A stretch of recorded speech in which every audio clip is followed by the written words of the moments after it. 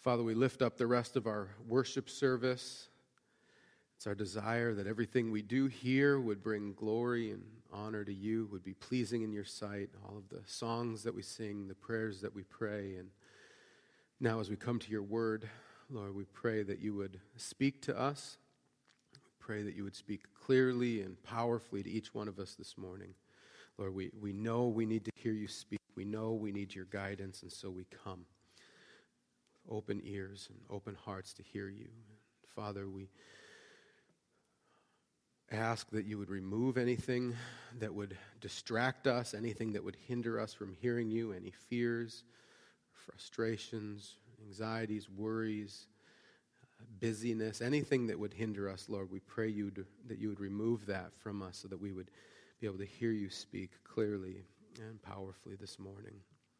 We pray that you would open our ears to hear, our eyes to see, and our hearts to receive what you have to say to us this morning. And all God's people said, amen.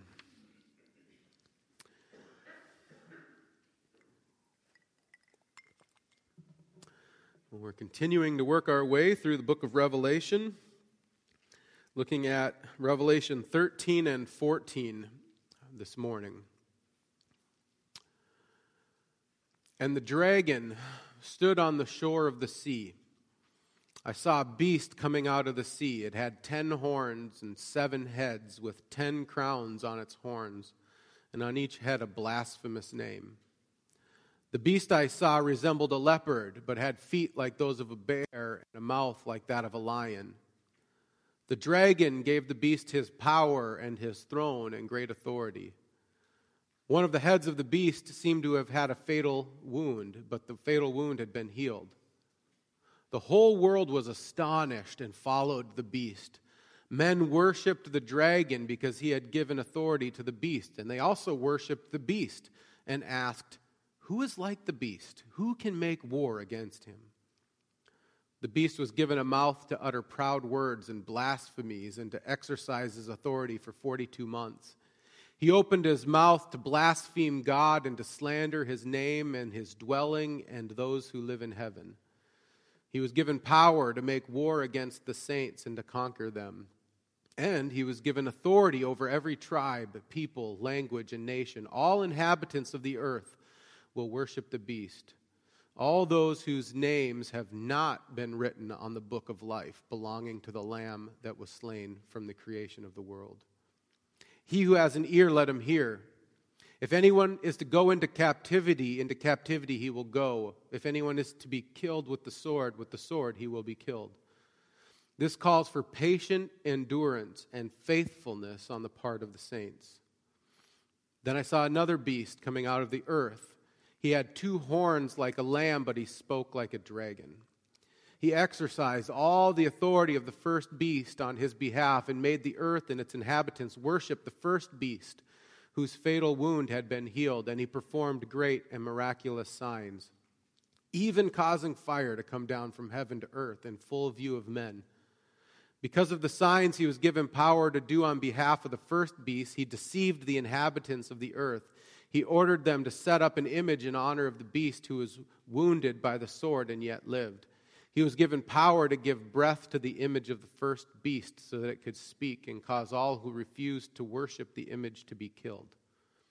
He also forced everyone, great and small, rich and poor, free and slave, to receive a mark on his right hand or on his forehead, so that no one could buy or sell unless he had the mark, which is the name of the beast or the number of his name.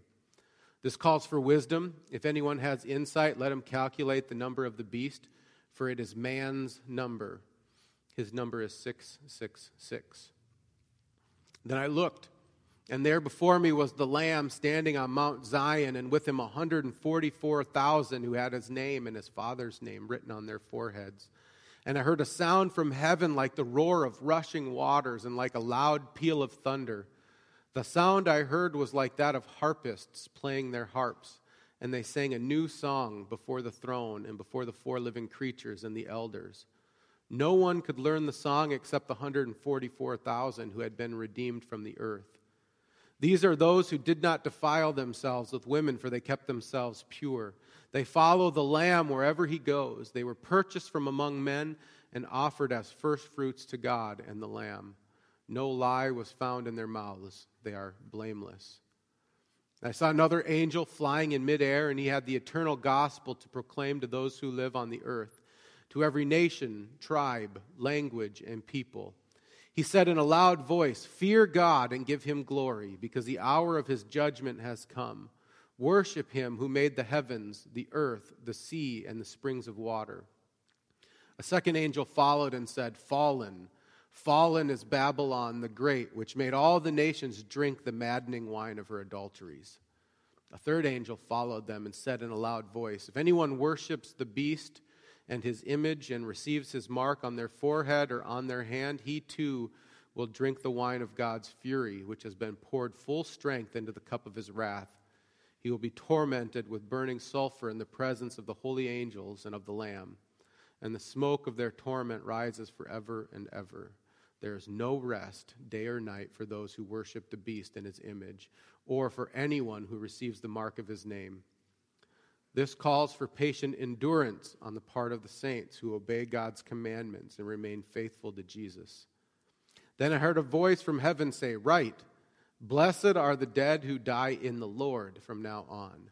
Yes," says the Spirit, "they will rest from their labor, for their deeds will follow them." I looked, and there before me was a white cloud, and seated on the cloud was one like a son of man, with a crown of gold on his head and a sharp sickle in his hand. Then another angel came out of the temple and called in a loud voice to him who is sitting on the cloud, "Take your sickle and reap, because the time to reap has come, for the harvest of the earth is ripe." So he who was seated on the cloud swung his sickle over the earth, and the earth was harvested. Another angel came out of the temple in heaven, and he too had a sharp sickle. Still another angel who had charge of the fire came from the altar and called out in a loud voice to him who had the sharp sickle, "Take your sharp sickle and gather the clusters of grapes from the earth's vine, because its grapes are ripe." The angel swung his sickle on the earth, gathered its grapes, and threw them in the great winepress of God's wrath. They were trampled in the winepress outside the city, and blood flowed out of the press, rising as high as the horse's bridle for a distance of 1,600 stadia. Sobering passage. I was thinking about this week an incident we had with our kids when they were little. They had gotten in a fight, and one of them got angry and decided they were going to run away. I will not tell you which one it is. You can take a guess on your own. She didn't get far, and so we sat her down and asked her a couple of questions. We asked her, "Where were you going to go?" She said, "I was going to go live with somebody else." Okay? So I asked her, "How would you know whether that other person would be good or bad?" She said, "I'd just ask." Okay? So I said, "Do you think a bad person would tell you the truth, or would they lie to you?"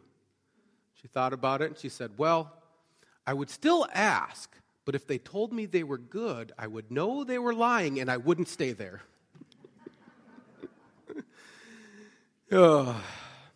Which is funny, but then years later, I was having a similar conversation, not quite as funny, with a young adult who was playing around with Wicca and witchcraft. And this young adult was trying to cast spells and play around with a Ouija board. And I said, "Stop messing around with this stuff. This is not a game to be messing around with. The only spirits you're going to come in contact through this are demons." And she said, "Oh, no. There's good and bad spirits. I only interact with the good spirits." And I said, "Well, how do you know?" "Oh, I just ask them." Well, do you think a bad spirit would tell you the truth, or do you think a bad spirit would lie to you? I mean, isn't that the essence of a bad spirit?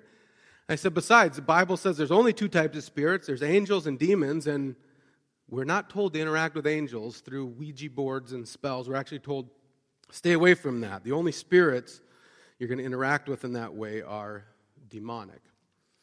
But underneath kind of both of these stories is this misunderstanding, I think, that we all have, is this misunderstanding that we think the bad guys are going to look bad. We think that the bad guy is going to come riding in on a black horse with a black trench coat and a black cowboy hat. And we're going to go, bad guy, stay away from him, right? Or we think that, the witch is going to be this old, ugly old woman with a wart on her nose and the crinkly, pointy hat. Or that any bad person is going to look like the Disney villains that we grew up watching, where you'd be able to pick them out right away, that they're going to be bad. And yet, most often, the worst enemies come wearing nice clothes, a shiny smile, and a twinkle in their eye. And most villains come as the answer to all your problems, as a savior.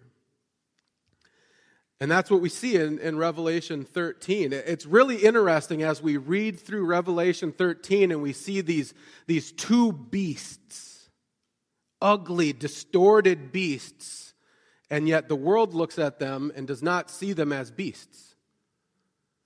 The world sees them as lovely, beautiful, powerful. They see them as saviors of the world. I mean, at the first beast, it says, the whole earth marveled as they followed the beast. They worshiped the dragon, which we already talked about last week, or a couple weeks ago, as Satan, and because he had given his authority to the beast. And they worshiped the beast, saying, who is like the beast? Who can fight against it? It's the whole world going after the beast, saying, wow, look how powerful, look how glorious, look how majestic is the beast. And there's even a contrast in the last few chapters there, when judgment has been coming against people, they've cried out, who can stand before God, right? And now the world is saying, who can stand before the beast? Who can fight the beast? No one. The beast is so powerful. Nobody can push back against the beast. And so the whole world has been led astray to follow the beast and to see him as a savior. They don't recognize his beastliness. And so there's obviously a lot of questions about who the beast is. John gives us a description of the beast. He says, the beast I saw was like a leopard. Its feet were like a bear's, and its mouth was like a lion's mouth. And as I've told you before, as we interpret the book of Revelation, we always have to go back to the Old Testament and look for these images. Where are these images in the Old Testament, and what do they mean there? And so as you read through Revelation 13 and 14, as most of the book of Revelation, it repeatedly is looking back to the book of Daniel and all of the visions in Daniel. So you need to read those. And in Daniel, we see these three beasts in Daniel. He sees this vision, and there's four great beasts come up out of the sea, different from one another. The first was like a lion who had eagle's wings. As I looked, its wings were plucked off. It was lifted up from the ground and made to stand on 2 feet like a man. The mind of a man was given to it. And behold, another beast, a second one like a bear. It was raised up on one side. It had 3 ribs in its mouth between its teeth, and it was told, arise, devour much flesh. After this I looked, and behold, another like a leopard, with 4 wings of a bird on its back, and the beast had 4 heads, and dominion was given to it. And so Daniel gets this vision, and you're thinking, okay, there's a bunch of weird creatures going on. What does that all mean? And later in the book of Daniel, we're told what each one of these beasts represent. They each represent a different kingdom that's going to come. Represents the Persians, the Greeks, Rome eventually. But our beast that we see in Revelation 13 is like a combination of all of them, isn't he? He has some parts that are leopard, some parts that are bear, some parts that are lion. And so he's this representation, this beast that comes as a representation of all of these other kingdoms. kind of the beast of all beasts, the kingdom of all kingdoms. And in Daniel, these kingdoms represent the kingdoms of men apart from God, the kingdoms of men who have rejected God and went on it themselves. They thought they were the saviors of the world. And we've seen these types of kingdoms throughout history, haven't we? We've seen Egypt way back when God's people were in Egypt, this powerful kingdom that thought they were the savior of the world. In Daniel, we see Babylon, who everyone worshipped and thought they were the most powerful and trusted in them. In Jesus' time, we saw Rome as this kingdom that was powerful and yet rejected God, but everyone thought they could find salvation there. And I'll just say it, to be honest, we're finding the United States becoming one of those kingdoms, rejecting God, setting itself up against God, and everyone looking to us for salvation. And these kingdoms, the whole world marvels at these kingdoms, this beast. Say, look at the power and the might that they have. Look at the authority they have. Look at the beauty that they have. And they worship them. They put their complete trust in them. And they say, who is like this kingdom? Who could ever stand against this kingdom? But they don't recognize that there's something going on underneath all of this. It says, and to the beast, the dragon gave his power and his authority, his throne and his great authority. That, why is the beast so majestic and powerful and authoritative? It's because it says that the beast gave his authority there. And the point is that whenever you see a kingdom that has rejected God, spits in God's face, and yet they have power and authority and majesty, John's saying underneath that is Satan. And Satan's giving them power and authority and might in order to wage war on God's people. Remember, the last chapter ended, Revelation 12 ended with the dragon saying he was going to wage war against God's people. He went out to wage war against them. And now we're seeing, here's how the dragon wages war against God's people. And one is through humanly kingdoms who reject God. And we see that that's why the beast, it says it opened its mouth to utter blasphemies against God, blaspheming his name and his dwelling, that is, those who dwell in heaven. These nations hate God. They hate God. They mock God. They blaspheme God and who he is. And not only that, it says they mock and they blaspheme and they hate those who dwell in heaven with him. That's God's people. They mock, blaspheme, belittle, push God's people off to the side. We've seen it over and over and over again throughout history, haven't we?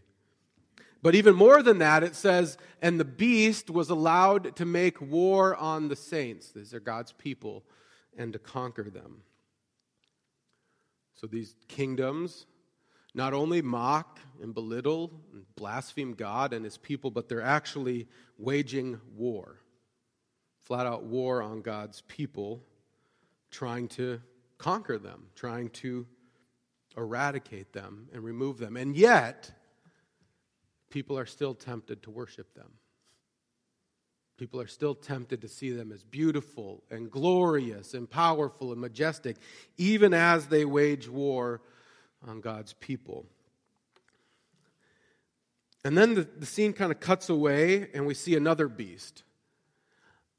And this beast looks like a lamb. Catch that. This beast looks like a lamb, looks like the lamb. Like Jesus, but when this lamb speaks, it sounds like a dragon. All right? So catch that. Get that picture in your mind. This innocent lamb looks like Jesus, but when it speaks and when it opens its mouth, it sounds like a dragon. And it says, and this beast, it exercises all authority of the first beast in its presence, and it makes the earth and its inhabitants worship the first beast. whose mortal wound was healed. It performs great signs, even making fire come down from heaven to earth in front of people.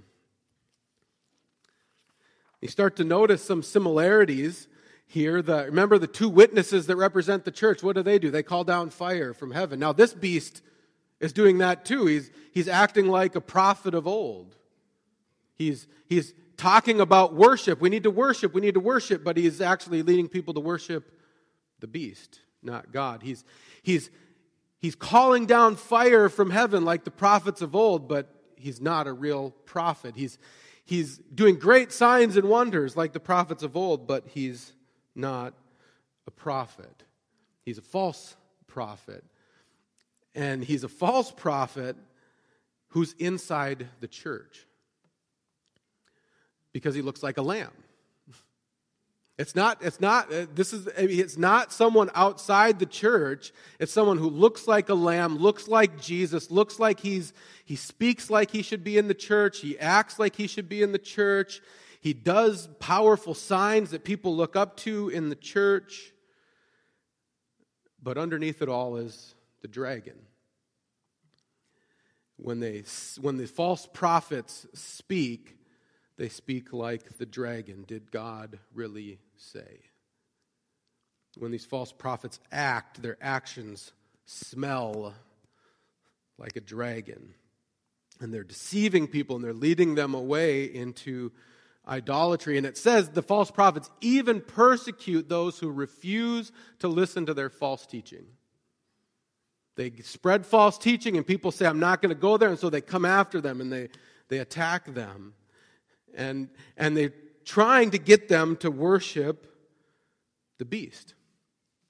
They're actually causing people to not worship God and trust in God, but to trust in these human kingdoms that have rejected God and are spitting in his face. They're getting people to put their hope and trust there, which is what the mark of the beast is. It's a sign of those who have put their hope and trust in the beast. Just like the mark of God that's put on his people, right? We are told that there was a seal placed upon God's people. His name was written on their foreheads to mark us as God's people, to mark us as his own, those who put their hope and trust in him. That same mark is figurative when the mark of the beast comes. It's a mark of those who have put their hope and trust in human kingdoms. And they've been marked by that. They're sealed as their own. They're a member of that kingdom, not a member of the kingdom of God. And that's why it says those who don't have the mark of the beast, they don't get to participate in the economy. They can't buy and sell because they've rejected that kingdom. Just like those who don't have the mark of God on their forehead don't get to benefit from the kingdom of God. And so when you choose not to be part of the kingdom of the beast or the kingdom of men, you get kind of pushed off to the side and people say, all right, you don't get to benefit from us, and shoved out to the edges.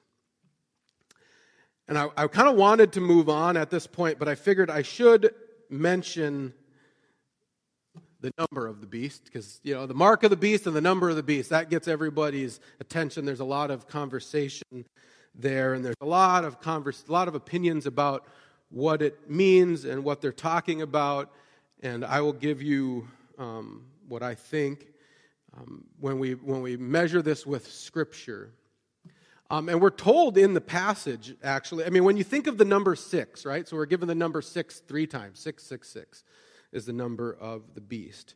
And so you think, all right, all these numbers mean something. They're all symbolic. So where's 6 in the Bible? Well, it's the day that humanity was created.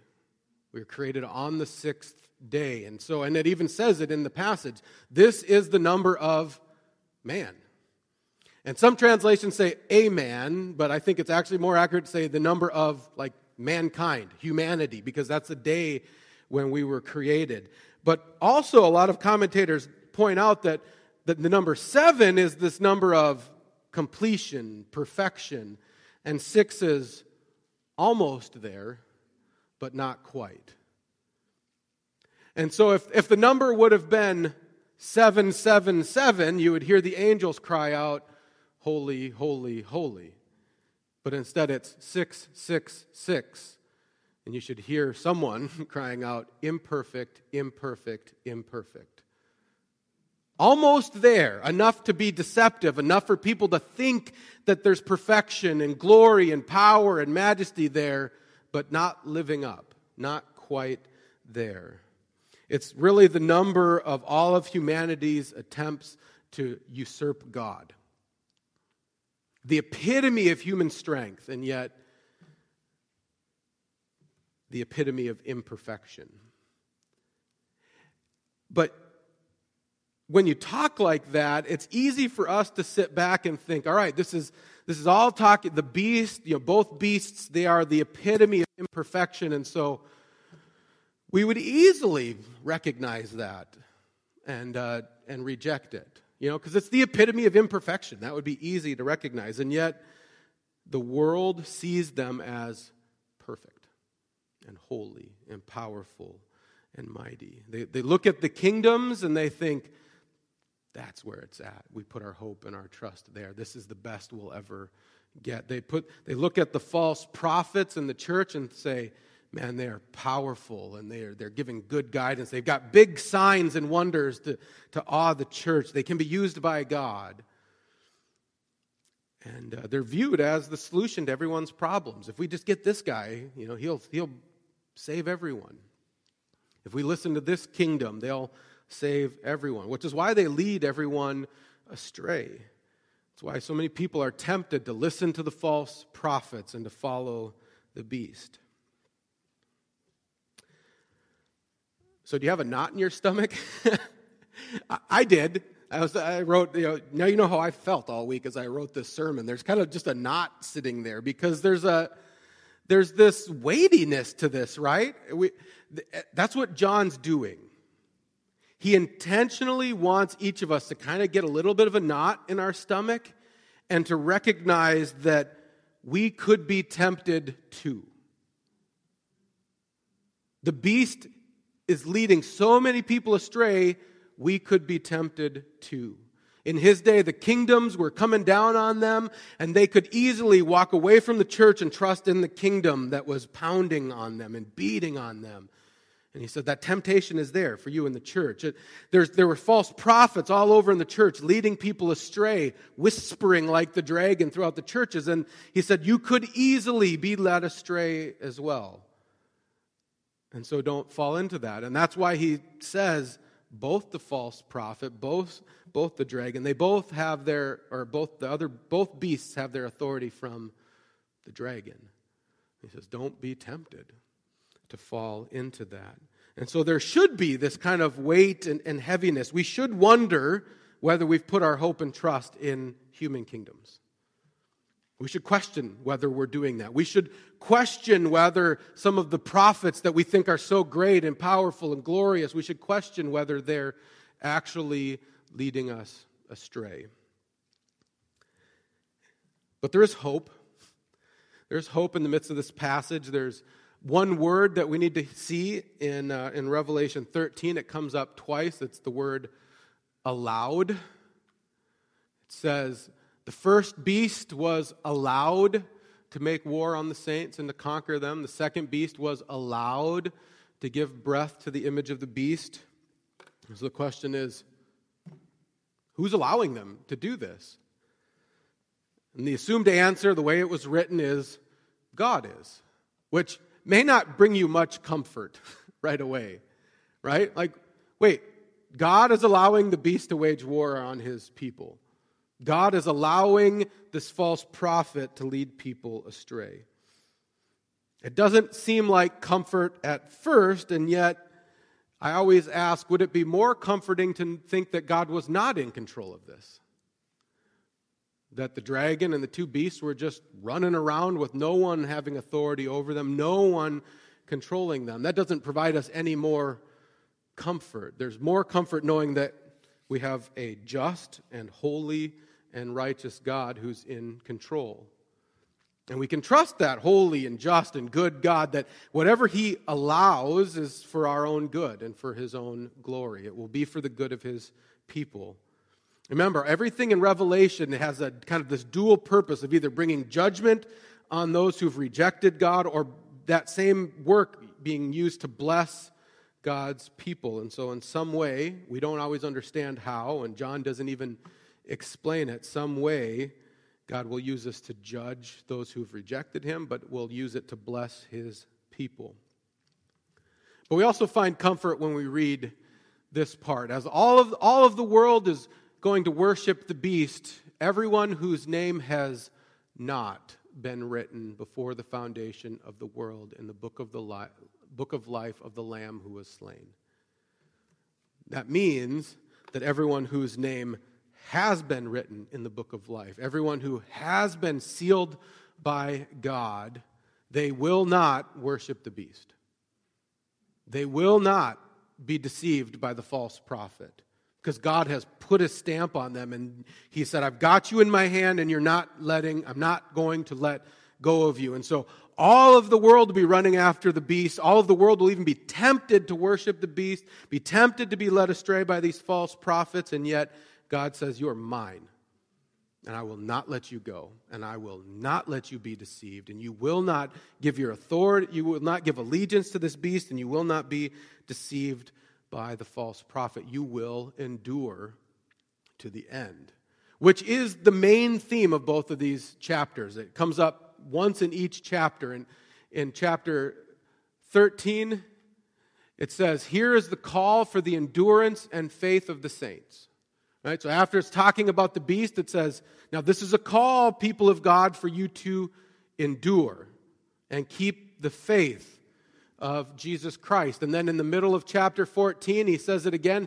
This is a call, people of God. This is a call for the endurance of the saints, those who keep the commandments of God and their faith in Jesus Christ. And he says, yeah, the world is going to go crazy. Everyone will be tempted to worship and put their hope in these humanly kingdoms. There's going to be false prophets who are leading people astray, and you'll be tempted to listen to the false prophets, and you'll be tempted to put your trust in these human kingdoms. But he says, but as God's people, we must endure till the end. We must not give in. And he says part of that enduring is keeping the commandments of God and keeping your faith and hope and trust in Jesus Christ. And he says, guess what? You will do that because God has got a hold of you. He's marked you. You will do that. He will hold on to you. So you got to keep your eyes on him. You keep moving forward and endure to the end. But one of the really powerful pictures in these chapters is that we don't just endure. We don't have the option of just hiding in a bunker somewhere until Jesus comes, trying to stay away from the craziness. No matter how tempting that is. I mean, just this week, I don't remember, I was watching something, I don't even want to get in. I was watching something that just was driving me crazy, and I thought, man, this is nuts. And I looked at Rachel and said, let's just move off to a cabin in the woods in northern Wisconsin. Just get away from everything. This is just, the world's going crazy. But we don't, as tempting as that is, and as nice as that sounds sometimes, Jesus said, no, you don't have that opportunity.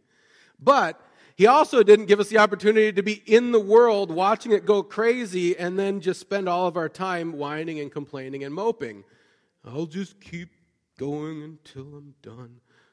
That's not the option either, where actually the picture is of God's people singing in the middle of this fight. It says, I heard a voice from heaven like the roar of many waters, like the sound of loud thunder. The voice I heard was like the sound of harpists playing on their harps. They were singing a new song before the throne, before the four living creatures, and before the elders. No one could learn that song except the 144,000 who had been redeemed from the earth. And that's happening at the same time as the beast waging war on God's people. They're singing a song, and the new song is a song of victory. As the false prophet is in the church leading God's people astray, the picture is that God's people are singing. They're enduring, and they're singing songs of praise and glory and worship to God. And it's a song of victory. It's this picture not of a whining warrior, and not a picture of someone running away from the fight, but it's a picture of Christians being joyful warriors in the midst of the fight. remaining faithful to their God and singing his praises. And as we kind of go through this season of Lent, we're reminded that that's the picture that we're given of Jesus. Right? As we meditate on his life and his death and his resurrection, we see Jesus as a joyful warrior, because Jesus was at war with both beasts. Jesus had kingdoms of men waging war against him. Right? That's what killed him. Jesus had false prophets trying to lead him astray. Even Satan himself came to him in the desert trying to lead him astray. And Jesus faced trial and struggle and difficulty as these two beasts waged war against him, and yet he endured. But he did more than just endure. He conquered, but he did it with joy. And so I just want to end by reading a passage from Hebrews 12. Let us also lay aside every weight and sin which clings so closely, and let us run with endurance the race that is set before us, looking to Jesus, the founder and perfecter of our faith, who for the joy that was set before him endured the cross, despising the shame, and is seated at the right hand of the throne of God. Consider him who endured from sinners such hostility against himself, so that you may not grow weary or faint-hearted. In your struggle against sin, you have not yet resisted to the point of shedding your blood. Let's come to God in prayer.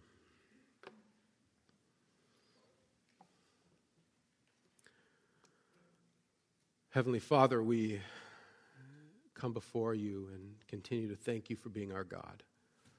And thank you for the promise that you've given us that you are God and we are your people and you will not let go. And Father, we come to you and we confess that we are often tempted to put our trust elsewhere. We're tempted to be led astray by false teachers. We're tempted to trust in earthly kingdoms. And we ask your forgiveness. Father, we truly know that you are the only place where we should truly put our hope and trust. Your words are the only words we should listen to. And so, Father, we not only ask your forgiveness, but we ask that you would work in us, transform us so that we put our trust in you and not in any earthly kingdom, and that we listen to you and not any of the false prophets in the world. Lord, hold on to us. Keep us faithful. Help us not to be led astray. But also, Father, help us to be the joyful warriors you've called us to be in the world. Help us to continue singing a new song. Help us not to fall into whining and bitterness and complaining, but help us to continue singing a new song of victory as we wait for your second coming and the redeeming of your people. And all God's people said, Amen.